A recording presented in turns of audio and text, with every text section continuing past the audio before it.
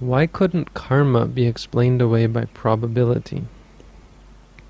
One of those questions that makes me think. Well, thanks a lot. No, I mean, it's a good question. These are the kind of questions that are very difficult to answer because, I'm a very, as they say, we're all very poor in the wisdom faculty in this day and age. So our ability to understand reality. The funny thing is that the funny thing about reality is you can, at the very core of your experience, misunderstand reality. You can totally see things wrong. You can actually experience something as pleasurable that is suffering. That what you are actually suffering, you can be totally experiencing it as pleasure. And be clear in your mind that it is pleasure. Because you're not seeing clearly, no? Because you're not looking carefully at it, and because you're not examining it. So, as a result, many things seem clear to us. Things like Newtonian mechanics, Newtonian physics, seemed perfectly clear to us and seemed to be exactly the way the world works. Until Einstein came along, right? And then Einstein himself rejected quantum physics when it came about. And now quantum physicists are rejecting the natural next step of the existence of the mind and the existence of intention. And there's only one really good quantum physicist that I know of, in the sense that he's outspoken and incredibly bold in the things that he says, who makes a very, very persuasive argument in my mind. Of course, I'm not a quantum physicist, but he is, and he's an expert in something called Bell's theorem. He's a known expert, and has written many articles, and explains how quantum physics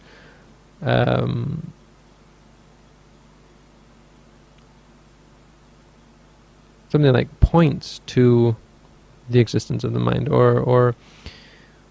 doesn't talk. The point is that quantum physics doesn't take into account the mind and leaves explicitly in its orthodox, in the original form, the Copenhagen, whatever it's called, orthodox quantum physics that Niels Bohr and Heisenberg and Wolfgang Pauli and so on, that they came up with, explicitly leaves the mind out and says that the mind is not in the realm of quantum physics, or not in the realm of quantum probability. So what it means is, according to this an explanation of quantum physics, or explanation of how things appear, or how things work, how our observations work, require our observation. The point was that the quote from Niels Bohr, paraphrased, is something like, science is no longer an explanation of what is out there, of entities out there. It has now become an explanation of observation, of our observation, the human observation, or the observer's observation, which presupposes the existence of the observer, or the existence of an observation, right? So the observation itself, collapses the quantum probability wave, or something like that. I'm not a quantum physicist, and I can only understand the general concepts of it. But really, really recommend looking at this guy's articles, because the wonderful thing as a Theravada Buddhist that I like about him is he's orthodox. That's us as well. We don't go for these newfangled ideas that people come up with, and unless they're well based on facts. But nowadays you have so many different interpretations of quantum physics and theories and so on, that people have lost the very philosophical and kind of down to earth, realistic, reasonable, and brilliant, you might say, formations of people like Bohr and Pauli and whoever, I can't remember, all of these guys who put it in this way, where the mind was the beginning, the observation was the beginning of probability. You can't even talk about probability until you answer the question, what is the mind doing? What is the action of the mind? Which experiment in their vocabulary? Which experiment has the experimenter decided to take to look at? Are they going to look at this slit, or are they going to look at that slit? Because if they look at this slit, they're going to see it go through this slit. If they look at that slit, they're going to see it go through that slit, or something like that. This whole Schrodinger's cat, where he ridicules it and says that, well, then if you have this gun and so on. Anyway, I'm not going to go into it all. But the point was that even Einstein totally rejected this, that there could be any idea of probability, using the word probability here, any randomness. He said God doesn't play dice. This is his famous quote. So we're even going further than that, right? And saying that there is actually something outside of even probability. Because really probability is a bit of nonsense, and I think that's what Einstein was pointing to, is that it is kind of nonsensical to talk about probability.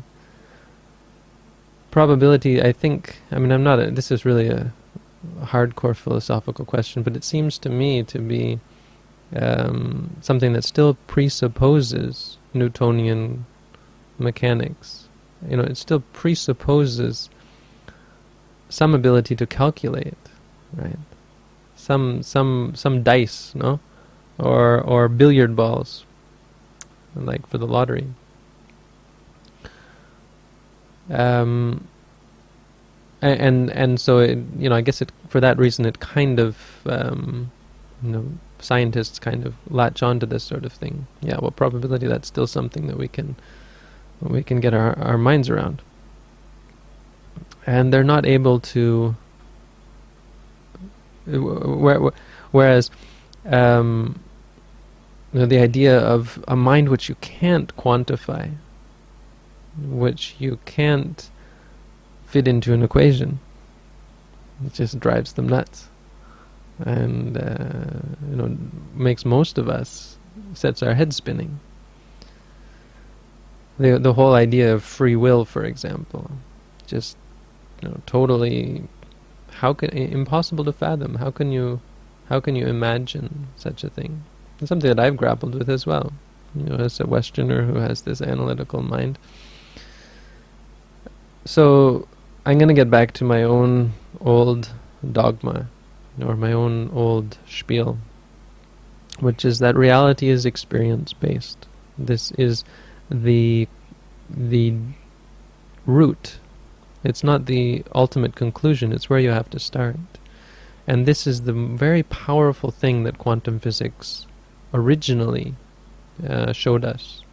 And people like Niels Bohr and the people around him, what they showed us was that this is where we have to start. We have to start at experience, at the mind.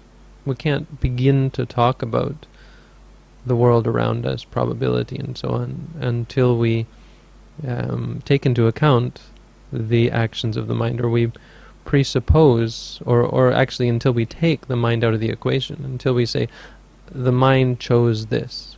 Once we say that, then we can, from a physics point of view, explain the physics, explain how the physical realm would react to that.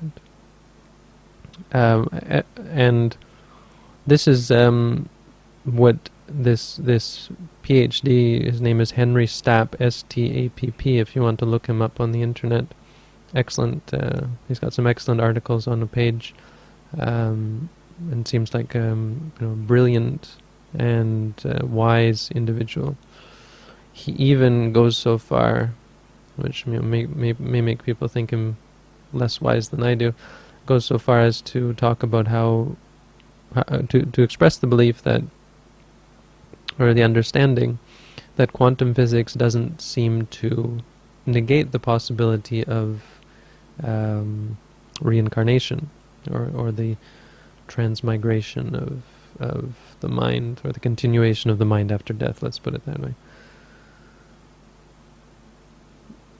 So, given an understanding, or you could say belief, that's not really a belief, my way of looking at the world, that experience is reality.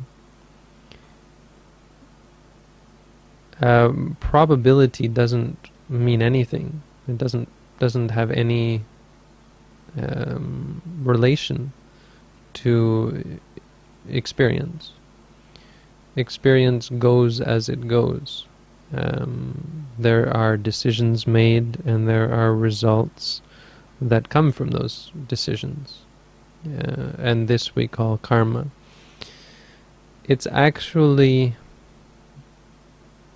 Karma actually doesn't exist either. Karma is just an explanation of the natural laws of reality. It's the scientific explanation of what is really real, which is experience. How does experience work? Well, it works in very, you could say, rigid law. Very rigid. It works based on very rigid laws of cause and effect.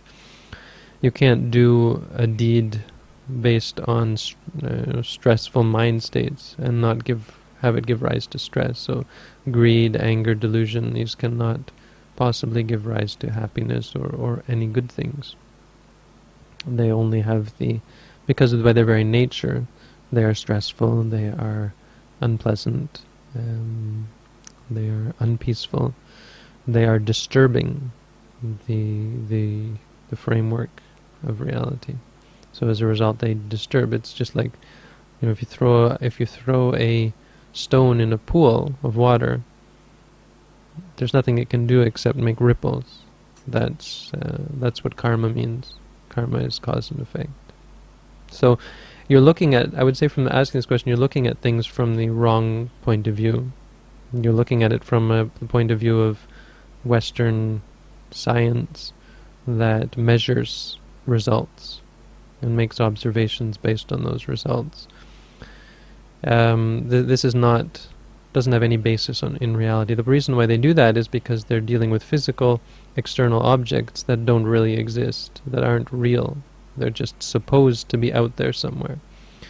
And as a result, they can't be experienced, and they don't have anything to do with experience. They don't have anything to do with reality.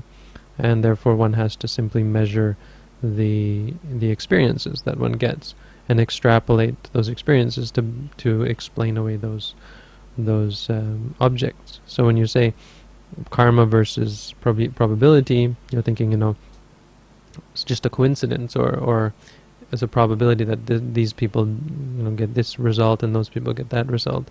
Whereas karma isn't like that at all. Karma just says our experiences change our later experiences. So an experience now will have an effect on an experience later. The quality of a certain experience will affect the quality of a later experience. So I hope that helps. It probably doesn't totally answer the question, but it's some explanation.